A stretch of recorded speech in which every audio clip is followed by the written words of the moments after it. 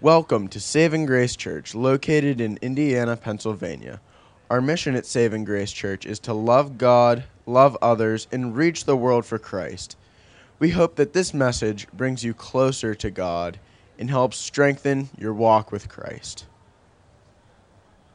Well, we're going to be continuing our series in the book of Philippians, and we're going to be in chapter 4 this morning. And the title of this message is Mastering the Mindset of Christian Contentment. Mastering the Mindset of Christian Contentment. It's going to be from Philippians 4, verses 8 through 13. Now, it's easy to be content when things are going well in life. But how can you be content when your circumstances get out of control? That's what we're going to talk about today. And I've been practicing this, actually, trying to, because 3 weeks ago, I was told by the Allegheny County Court that I may have a warrant issued for my arrest on March 31st. I'm not joking. That'll get your attention. Mark always told me you want to try to get people's attention at the beginning of a sermon. And that's a true statement. Of course, it was a crime I didn't commit, and I called to tell them this, but they wouldn't hear it. And they said, if I don't pay this fine by March 31st, that I would have a warrant issued for my arrest. So as I'm preaching here today, it's really hard for me to be content because I'm thinking about uniformed authorities coming through those double doors in the back of the room, cuffing me and taking me to jail here while I'm preaching. But hey, you know what? Paul wrote this letter from a jail cell, so I can probably learn a lot from his message today about being content, right? Because I have a hard time being content with the threat of going to jail. But Paul was sitting in jail when he wrote this. So let's look at it. Philippians chapter 4. Tim, you look confused. You don't want me to leave you hanging. You want the rest of the story. Okay. All right. So it's true. I was accused of a crime I did not commit recently, and I'm having trouble being content because it's pretty stressful. Back in December, I sold a vehicle to a guy. I put a vehicle on Craigslist. Have you ever put something on Craigslist? If you want to meet a lot of really strange people in the world, advertise a vehicle on Craigslist. I think I met most of them. But this guy came all the way to my house in Bolivar from Pittsburgh to buy my truck, and he didn't have a driver's license, so that was the first thing that made me think that he was a little bit shady. But he came, and his girlfriend brought him, and we went to the notary to transfer the title, and apparently he had like an ID, so that was able to be done without a driver's license. And I should have taken my plate off my truck before that, but I didn't. And but I said to the guy, I said, hey, Jerome, I'm going to take my plate off of my truck. This is after we transferred the title. Can you just, wait for a minute? And he said, yeah, sure. And I thought, well, he's just looking around like inside the truck. He doesn't have a license. He's waiting for a ride or whatever. And so I got my screwdriver, and I'm hunkering down behind the truck and trying to take my plate off. And all of a sudden, the thing starts up, and it peels out, and there goes Jerome and my truck and my license plate, and flagged him down, but he wouldn't stop. So I called the state police, and I said, hey, I want to report this plate stolen because this guy just took my truck with the plate on, and I don't want it coming back to my name if anything happens, right? And I got some bad information. They said, well, it's going to be fine. It'll be considered a dead plate. You'll be fine if he goes out and commits crimes in this truck with this plate. It's not going to come back to you. You don't need to file a report.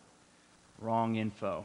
Fast forward to March, I get this summons in the mail to appear in court because somebody under my identity has been committing crimes in my truck.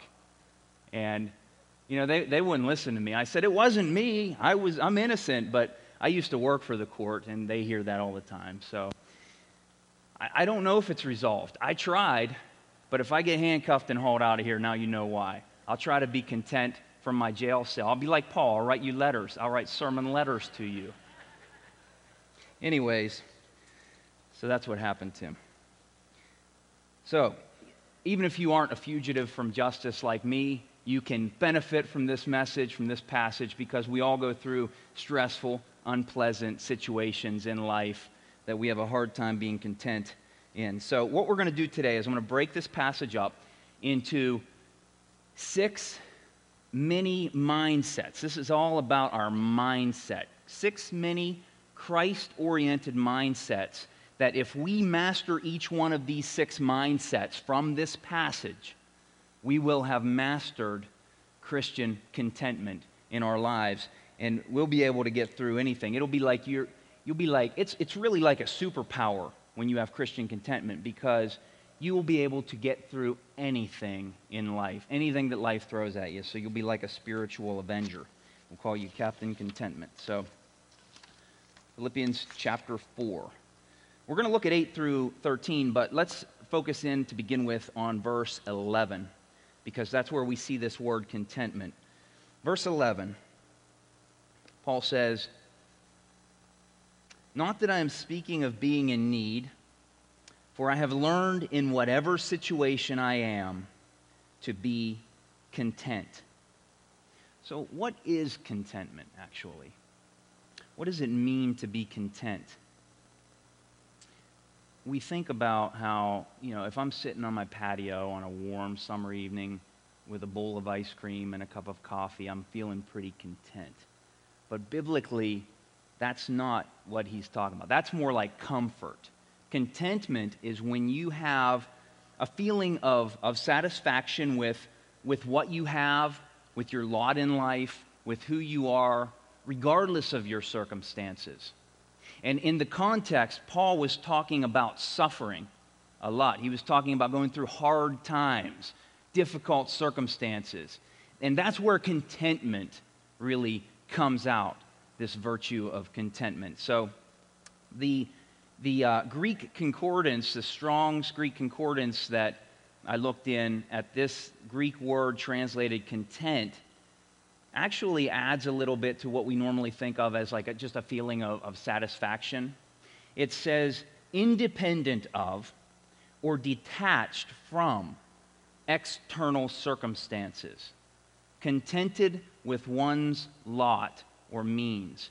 So this word, built into this word translated content, God wants us to understand that this means to be detached from or independent of our circumstances. In other words, our joy, our contentment isn't based upon what's going on around us, what kind of situations we're in. It's based on something a lot deeper. And it's kind of like, thinking about this made me think of the difference between the words joy and happiness. You know the difference between joy and happiness?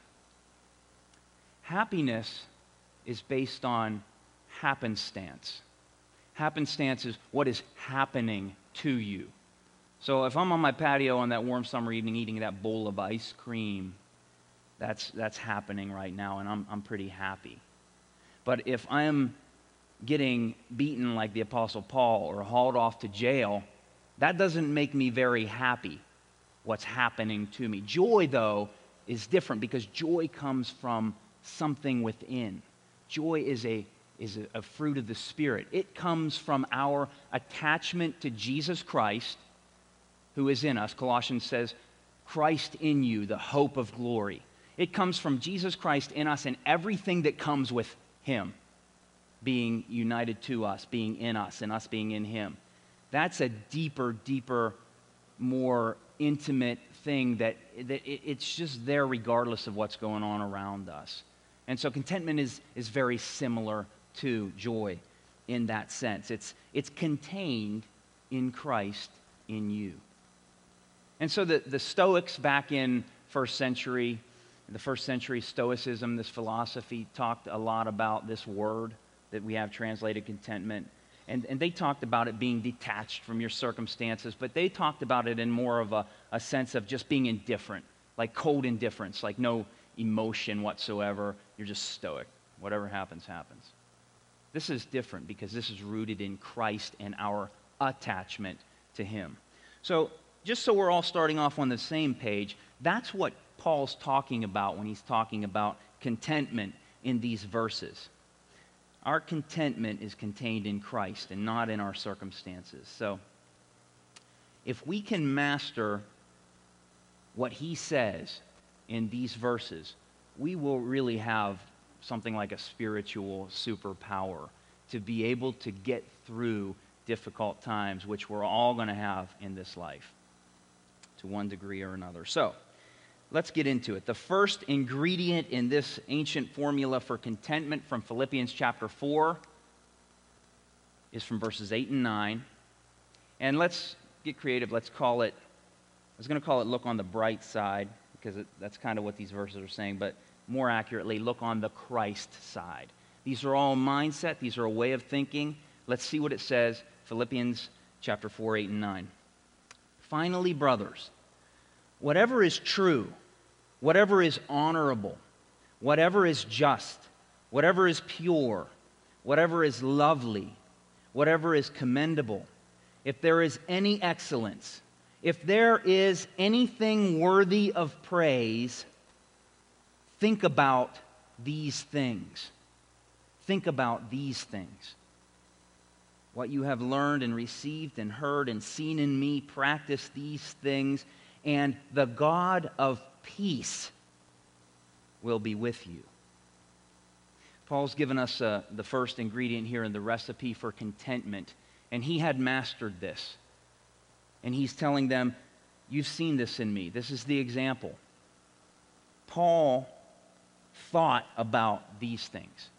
If there was anything worthy of praise, anything excellent, anything good, anything honorable.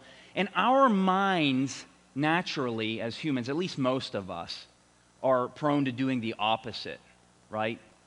I mean, we usually look on the dark side of things, not the bright side.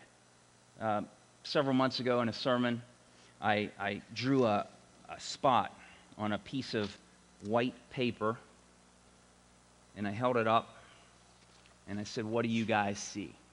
And everybody said, well, I see a black spot. Well, that's what we tend to see. But that's just a small percentage of this page. The white is so much bigger. There's so much good in our lives through Jesus Christ that he has blessed us with, that he has given to us. We have every spiritual blessing in the heavenly places in Christ. We have eternal life to look forward to. We have a supernatural power working within us. We have so many blessings. And Paul's saying, look at that. Think about that. This word think in verse 8, when he says think about these things, this word think is in the Greek logizomai, and it means to meditate upon, to roll these things around in your mind and look at them from every different angle. It's sometimes translated consider. Romans 6, when it says consider yourselves dead to sin and alive to God in Christ Jesus, that's the same word, logizomai. It's considering, it's meditating on, it's thinking about. In other words, Paul wants us, God wants us, through Paul's example, to fill our minds with these things. Think about these things. Look on the Christ side, because it's so easy to be the speck inspector and find the flaws in everything.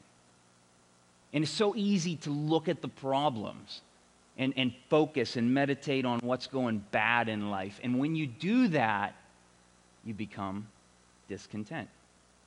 And that's why this is the first ingredient in the recipe, the formula for contentment. And I like how Paul, he doesn't say, don't think about the bad things, don't think about all the things that are opposite of these things.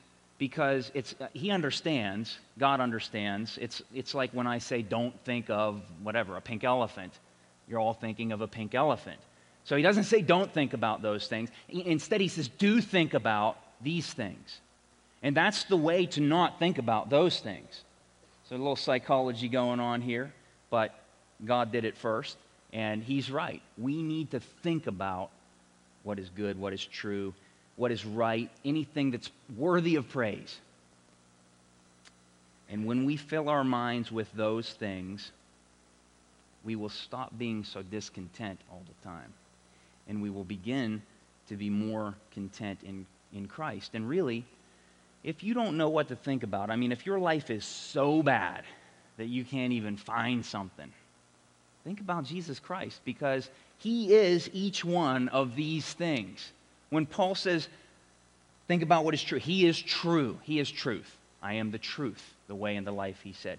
He is honorable. He is just. He is pure. He is lovely. He is commendable. He is excellent. And he is certainly worthy of praise. And so there's a tip for this first mini mindset.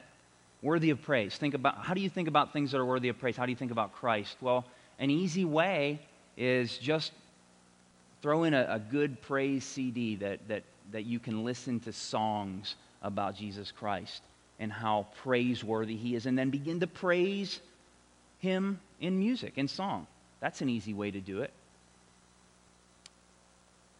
We have to be intentional to do this because our minds tend to go the other way. So number one, look on the Christ side. Let me throw one more verse that I have in my notes in under that one before we go to the next one. I love this verse. Isaiah 26:3. We're talking about focusing on Christ, thinking about Christ.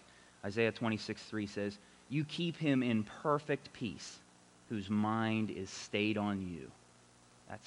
That's what it means to think about, lagizomai. Keep your mind stayed on him. And this really has a lot to do, just to tie it in with Mark's message last week, by the way. This is all one letter. So last week when Mark was preaching on verses 6 and 7, and the Apostle Paul was saying that thankfulness with prayer is an essential ingredient in having peace in your heart. Thankfulness.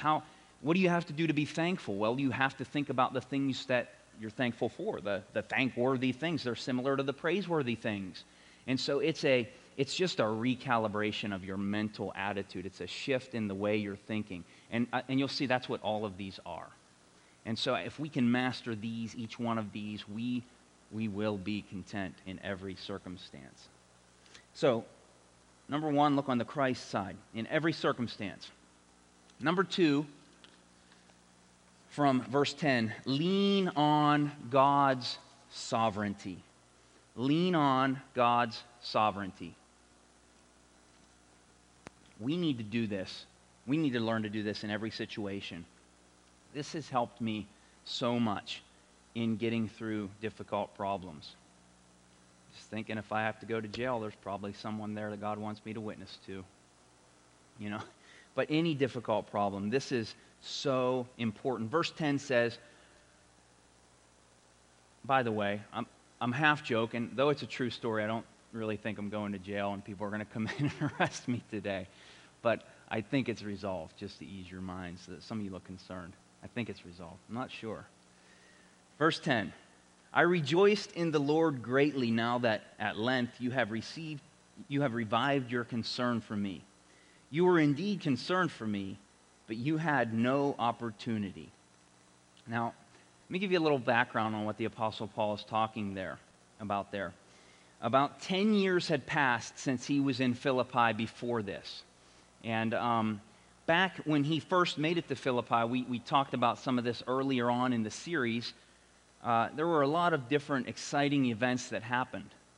Paul met a woman named Lydia, and through Lydia and the volunteering of the use of her home, and through some other circumstances, Paul being beaten and thrown in jail, and the Philippian jailer being saved, him and his family, and through a number of really exciting and some difficult circumstances, this church in Philippi was established.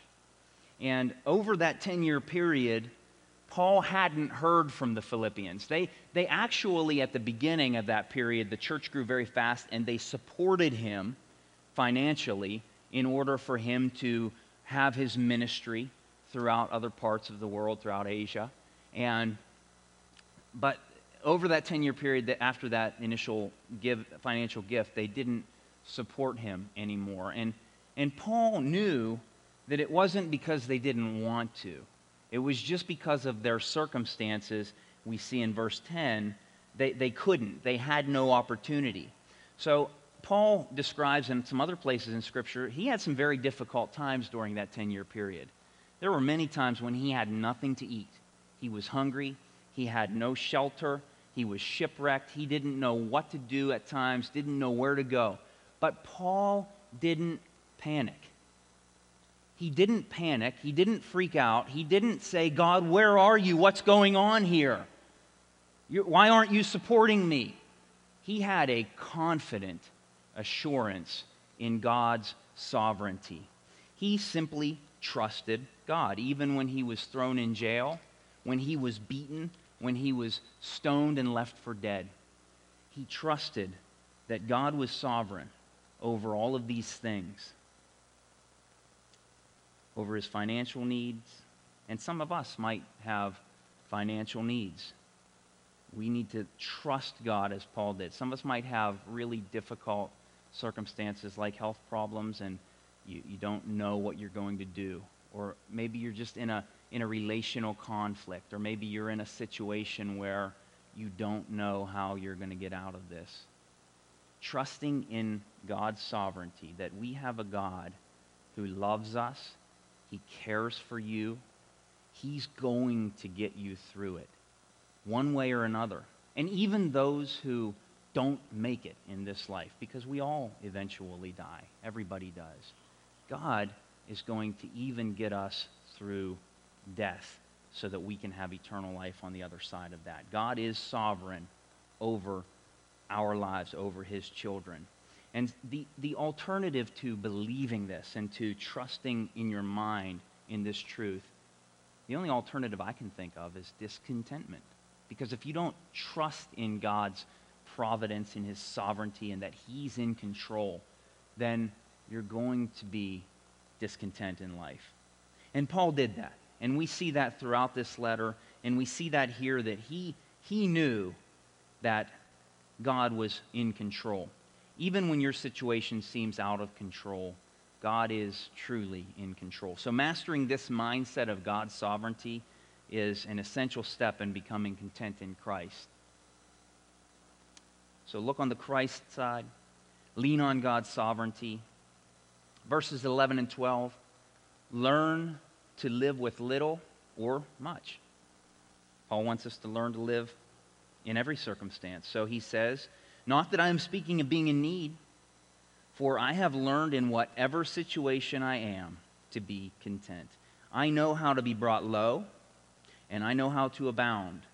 In any and every circumstance, I have learned the secret of facing plenty and hunger, abundance and need.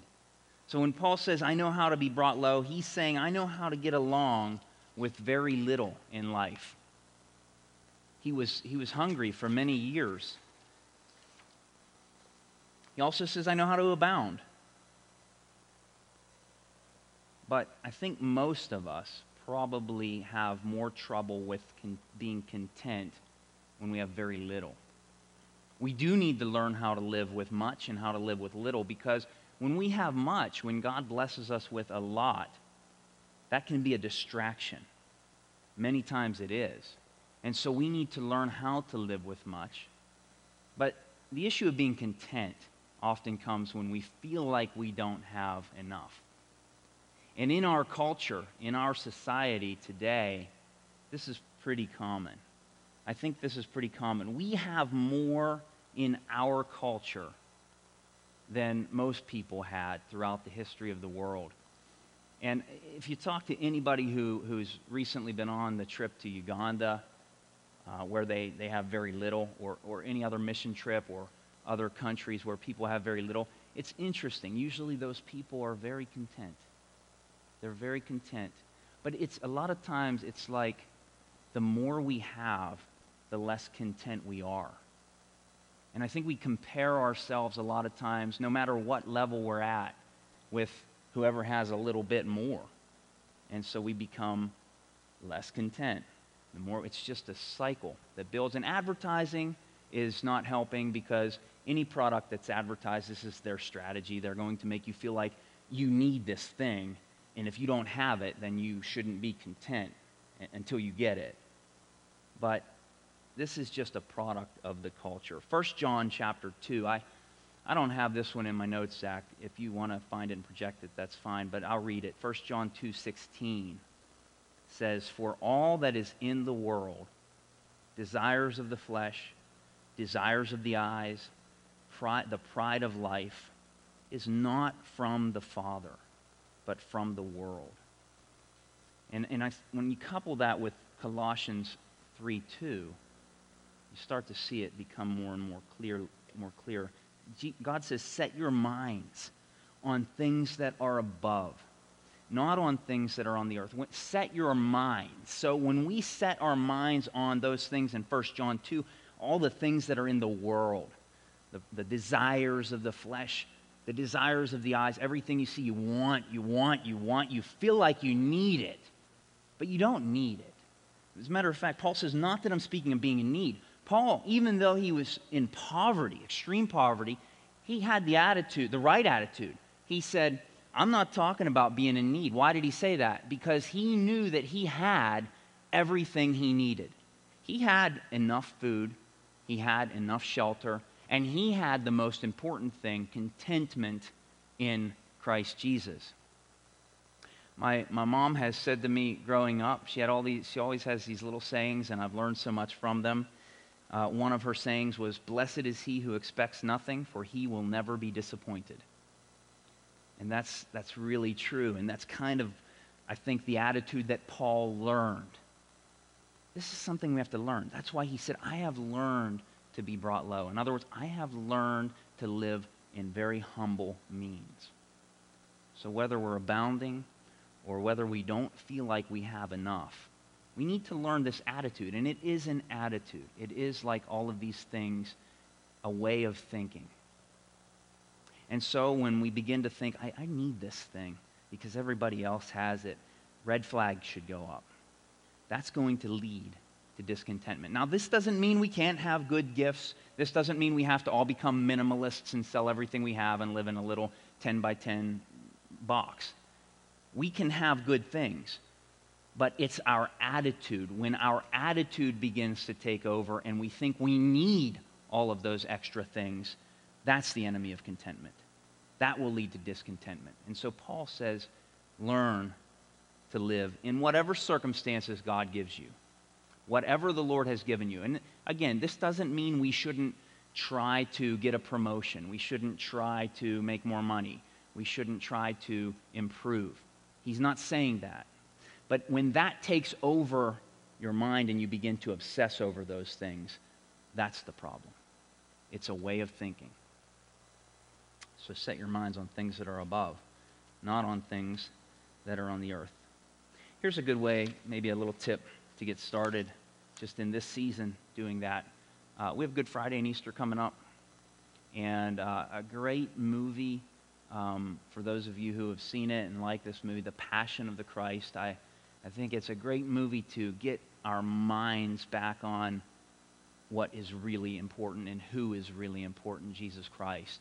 And so the more we can fill our minds, whether it be through watching a movie, listening to Christian music, and ultimately reading the Scriptures, the less we're going to struggle with discontentment in that way. I said at the beginning that the word content has within its definition the idea of detaching from circumstances, being independent from what's going on around you. And so this next mini mindset is detach from your external circumstances.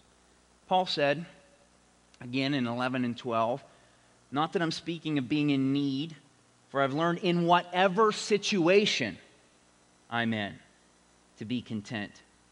I know how to be brought low, I know how to abound, and in any and every circumstance, I have learned the secret of facing plenty and hunger, abundance and need. We need to learn the attitude of being independent from those things. Not that we can't enjoy them, but detaching from them in the sense of we don't get our contentment from them. We get our contentment from a person who lives within us, Jesus Christ. That's where our contentment comes from. Detach from those things, enjoy them, but ultimately, our joy and contentment comes from our attachment to Jesus Christ, who is from within. So we have to actively and emotionally transfer that attachment. And a tip for doing this is just, I don't know how else to say it, but keeping one foot in the next life. In other words, when God tells us in His Word all of these things that we have in Christ, and many of them, it's like we have it already, but we don't yet experience it. So eternal life, where there's no more pain, no more suffering, you're reunited with your loved ones in Christ. We have that. We have it. And God wants us to look at it like we have it. We're standing in that. Now, we're not experiencing it yet, but in a sense, He wants us to keep one foot in that life. And we have one foot in this world. But that's what it means to detach from the things in this world and set our minds on the things above, the spiritual blessings that we have. The Lord tells us this in 2 Corinthians 4:16 through 18 in a little bit of a different way, but same idea. He says, "So we do not lose heart. Though our outer self is wasting away, our inner self is being renewed day by day. For this light momentary affliction is preparing for us an eternal weight of glory beyond all comparison, as we look not to the things that are seen on the earth, but to the things that are unseen." Again, set your mind on those. "For the things that are seen are transient." They're temporary. "But the things that are unseen are eternal." They last forever. So we have to detach from the temporary things and keep one foot in the world that is to come. And this is so helpful to understand when those of you who are suffering, those of you who've lost loved ones, those of you who are going through things that are just really, really difficult circumstances. Those things are temporary. They are temporary. And it's difficult to get through them, but the more we can set our mind across the other side of the finish line, when either the Lord relieves us from those things in this life or in the next, the easier those things will be for us. And so that's a mindset that God wants us to have to master this ultimate mindset of Christian contentment. Now, you might be thinking, okay, I got that, but you don't understand what I'm going through is so hard, I don't know if I can bear it. Like right now, I can think about that, but what about now? Like, what about this thing I'm going through right now? It's so difficult, I don't think I can bear it. This is number 5. This tells us how to deal with that. Depend on supernatural strength. Depend on supernatural strength. Now remember, this verse is in the context of everything we've been talking about. This is probably the most tattooed, the most embroidered, the most common verse on a coffee cup that there is. This verse is everywhere. But let's look at it in the context of what we're talking about here today, because that's how God means it. Philippians 4:13. "I can do all things through Christ who strengthens me." Literally, I can be strong. I can be strengthened. I can be strengthened to do all things through Christ who strengthens me. The context of this verse is so important. When I think of this verse, it often reminds me, and I've mentioned this illustration before, but I think it's so helpful to show us a spiritual truth. I often think of when I was younger, a few times I entered powerlifting meets where you see how much weight you can bench press or squat or deadlift. And it's so weird how they do it. They still do it like this. There's 2 different kinds of meets. There's regular powerlifting meets, and then there's drug-free powerlifting meets. And so I don't know what that tells you about the regular meet, but I didn't realize all that then, and I just wanted to go and have fun with my friend. And so the closest one to our home was just a regular meet. It wasn't a drug-free meet. And we walk in, and we thought we were big stuff, just got out of high school, we could lift a lot. And I look around and there's just, these monsters. These guys are huge. And they're warming up with weights that are like my max. And my friend and I look at each other and we're like, we might as well not even compete. And we later actually got to know some of those guys and found out that there was a lot of steroid use going on at this meet. Now, you can lift weight naturally without steroids, but you can't lift near as much naturally as you can lift supernaturally with steroids. And again, I am not condoning steroids. They're bad for you. They'll kill you. But it's a fact. These guys were, matter of fact, I have a friend that he didn't go to that meet with me, but he did go to some with me in high school. And he actually started using steroids after high school. And in high school, he was bench pressing like 280 pounds, and he bench pressed over 500 pounds in college after he started taking steroids. Supernatural, unbelievable strength, comes with great health risks. But the point is, these guys could do things that no natural person could do. Well, we have an even greater supernatural, spiritual power that many of us don't even know about, many of us don't realize, many of us don't utilize. And that's what this verse is talking about. I can do all things through Christ, through him who strengthens me. You might think, I cannot get through this problem. I can't do it. And you know what? That's probably true. You, in and of yourself, naturally can't. But you don't have to do it naturally. You can do it supernaturally because you have Christ in you, the hope of glory, and he can strengthen you. Paul says in, I can't remember the verse, but somewhere in the book of Colossians, Paul says, I toil with all of my might with his power that he works within me. That's the idea here. We need to tap into his power. And when you're suffering, when you're going through a circumstance that's extremely difficult, sometimes it takes a while to access that. One example that I was thinking of was my father-in-law has a pacemaker. And he was telling my kids about how it works a couple of weeks ago. And he said something like, when my heart, gets to the end of where it can beat rightly or something, that thing kicks in. And that's really kind of how this strength that we're talking about works a lot of times. When we get to the end of our rope and we can't do it anymore, Christ will kick in. And having that faith and that trust that he's going to do that, it gives you a hope that will get you through the hard times. A couple years ago, I got really sick, and my stomach was so sick. It was the sickest I ever was. I have never passed out or fainted in my life, but I was so sick that I couldn't bear it anymore. I'm sitting on my bathroom floor, and I think the last thing I said to my wife before I hit the floor was, and I meant it, I said, I feel like I'm going to die. Now, I know men can be dramatic sometimes when it comes to the flu or whatever, and you feel, but I really felt like it. I thought for sure I was going to die. And in that moment, I actually thought, I need to die or something because I can't take this anymore. I can't bear it. Boom, I hit the floor. I passed out. It's the only time I ever passed out. Next thing I know, I'm riding on an ambulance. I think she thought I died. But I look at that as a mercy from God because I truly couldn't take it anymore.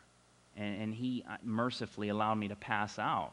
And in that state, I didn't feel anything. And it's a little bit, I think, like what it's like. And you may not pass out, but if you wait patiently for the Lord, he will come through one way or another, and he will get you through it. The problem a lot of times is we don't wait. We go to other things. You're going through a hard and stressful time.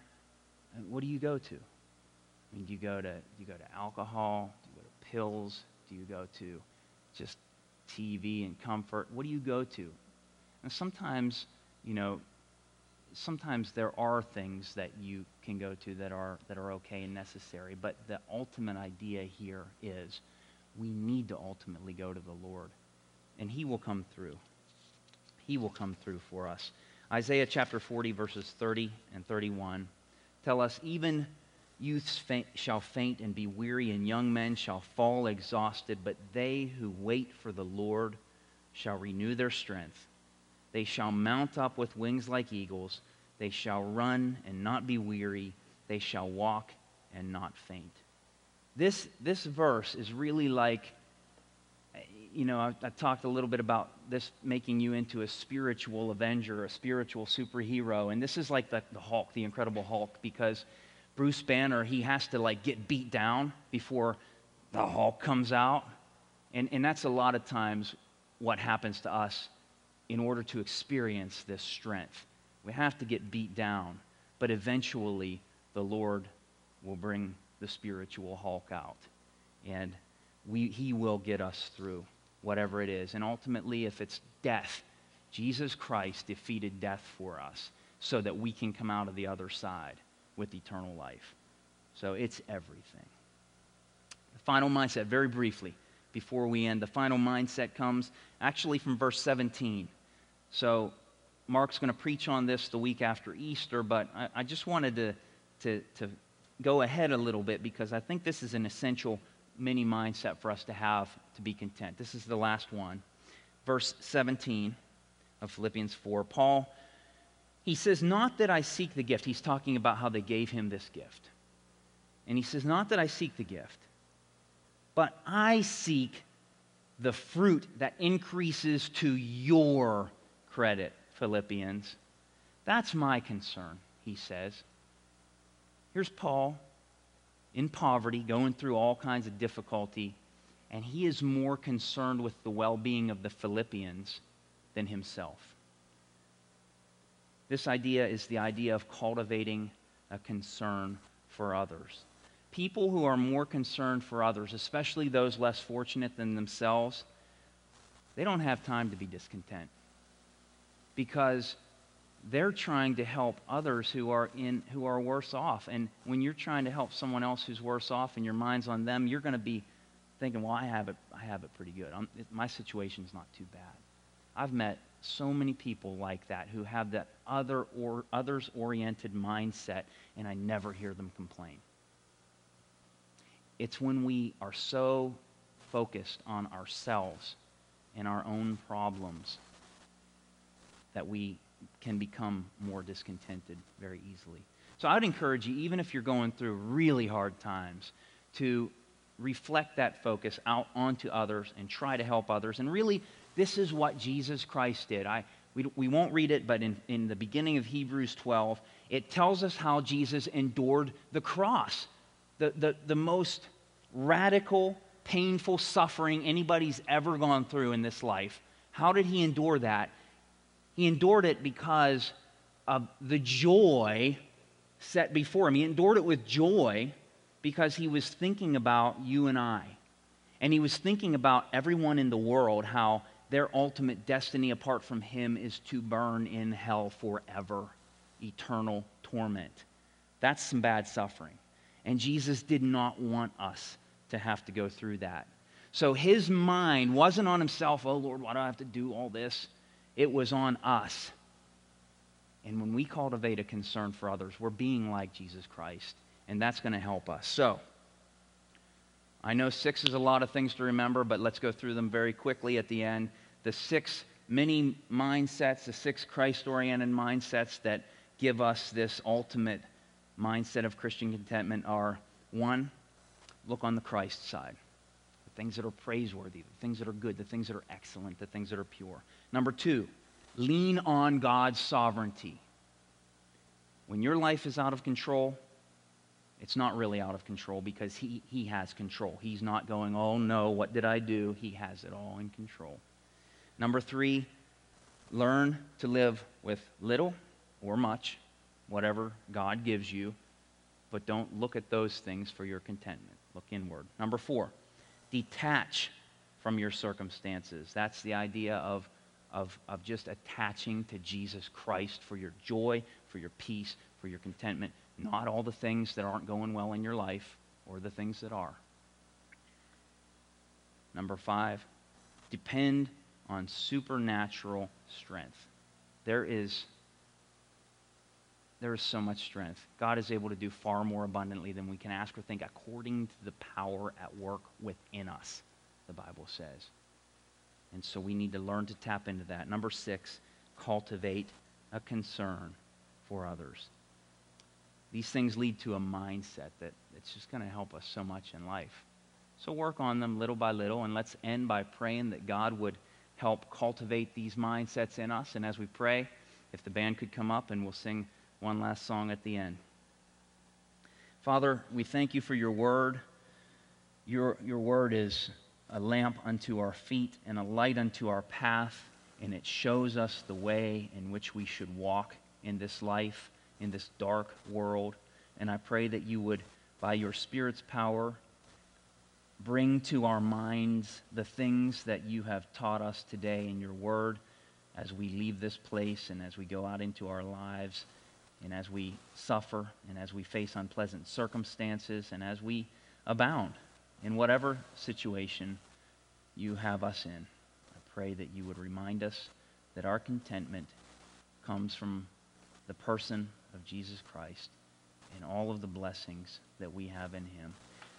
Please remind us of these things. In Jesus' name, amen.